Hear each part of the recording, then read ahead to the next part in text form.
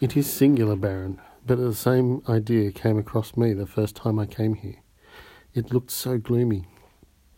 I should never have bought it, if my steward had not taken the matter into his own hands. Perhaps the fellow had been bribed by the notary. It is probable, stammered out Villefort, trying to smile, but I can assure you I had nothing to do with any such proceeding. This house is part of Valentine's marriage portion, and Monsieur Saint Méran wished to sell it, for it had remained another year or two uninhabited. It would have fallen to ruin. It was Morel's time to become pale. There was, above all, one room, continued Monte Cristo, very plain in appearance, hung with red damask, which, I know not why, appeared to me quite dramatic. Why so? Said Danglars. Why dramatic? Can we account for instinct? Said Monte Cristo. Are there not some places where we seem to breathe sadness? Why? We cannot tell. It is a chain of recollections, an idea which carries you back to other times, other places, which very likely have no connection with the present time or place.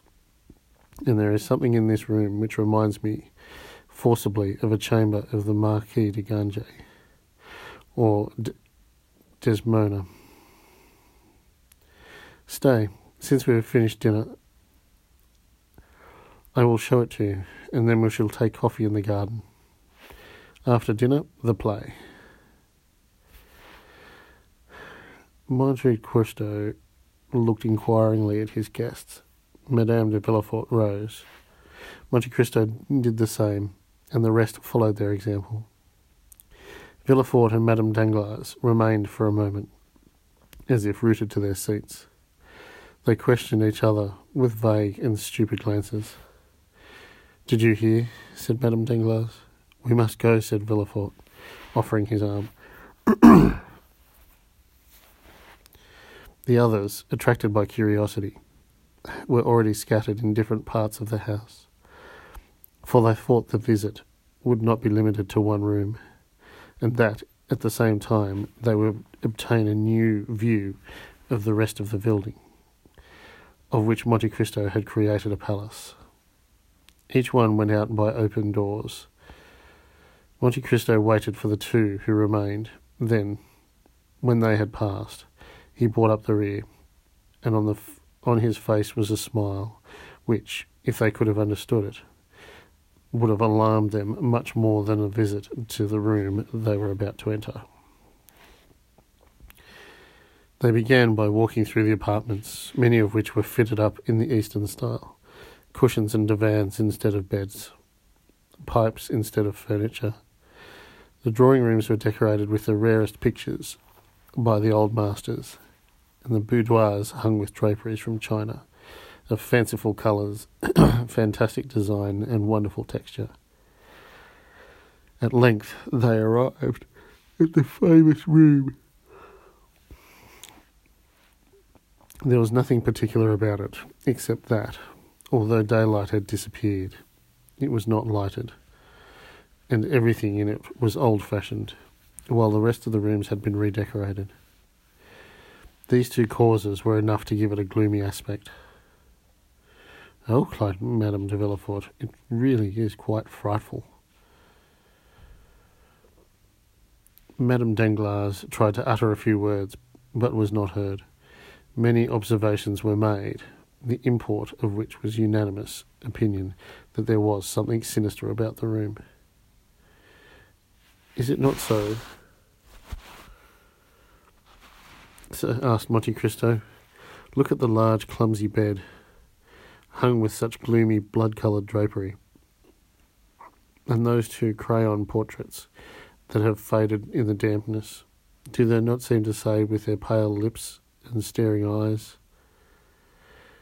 'We have seen'?" Villefort became livid. Madame Danglars fell into long seat placed near the chimney. "Oh," said Madame de Villefort, smiling. "Are you courageous enough to sit down upon the very seat, perhaps, on which the crime was committed?" Madame Danglars rose suddenly. "And then," said Monte Cristo, "that is not all." What? There's more?" said Debray, who had not failed to notice the agitation of Madame Danglars. "What else is there?" said Danglars. "For at present I cannot say I have seen anything extraordinary. What do you say, Monsieur Cavalcanti?" "Ah," said he, "we have at Pisa Ugolino's tower, at Ferrara Tasso's prison, at Rimini the room of Francesca and Paolo." "Yes, but you have not this little staircase," said Monte Cristo, opening the door concealed by the drapery. Look at it and tell me what you think of it." "What a wicked-looking crooked staircase," said Chateau Renard with a smile. "I do not know whether the wine of Chios produces melancholy, but certainly everything appears to me black in this house," said Debray.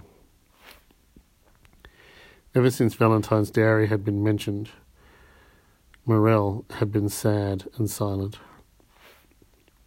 "Can you imagine," said Monte Cristo, "some Othello or Abbe de Ganges, one stormy dark night, descending these stairs step by step, carrying a load which he wishes to hide from the sight of man, and if not from God?" Madame Danglars half fainted on the arm of Villefort, who was obliged to support himself against a wall. "Oh, madame," cried Debray, "what is the matter with you? How pale you look!" "It is very evident what is the matter with her," said Madame de Villefort. "Monsieur de Monte Cristo is relating horrible stories to us, doubtless intending to frighten us half to death." "Yes," said Villefort, "really, Count, you do frighten the ladies." "What is the matter?" said Debray in a whisper of Madame Danglars. "Nothing," she replied with a violent effort. "I want air, that is all." "Will you come into the garden?" said Debray, advancing towards the back staircase. No, I'd rather remain here." "Are you really frightened, madame?" "Oh, no," said Madame Danglars, "but you suppose scenes in a manner which gives them appearance of reality." "Ah, yes," said Monte Cristo, smiling. "It is all a matter of imagination. Why should we not imagine this apartment of an honest mother, this bed with red hangings, a bed visited by the goodness of Lucia, and the mysterious staircase, a passage through which, not to disturb their sleep, the doctor and nurse pass, even the father carrying the sleeping child?" Here Madame Danglars, instead of being calmed by the soft picture, uttered a groan and fainted. "Madame Danglars is ill," said Villefort. "It would be better to take her to her carriage." "Oh, mon Dieu," said Monte Cristo, "I have forgotten my smelling bottle." "I have mine," said Madame de Villefort, and she passed over to Monte Cristo a full bottle of the same kind of red liquid, whose good properties the Count had tested on Edward.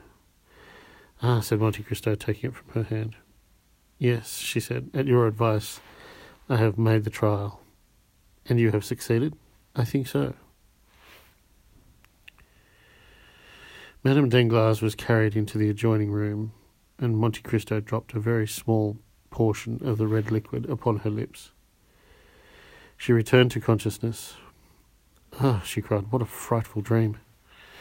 Villefort pressed her hand to let her know it was not a dream.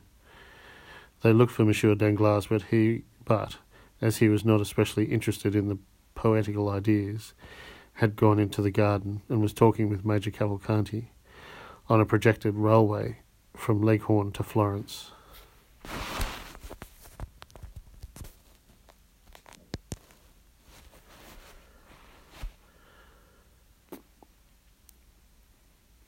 Monte Cristo seemed in despair.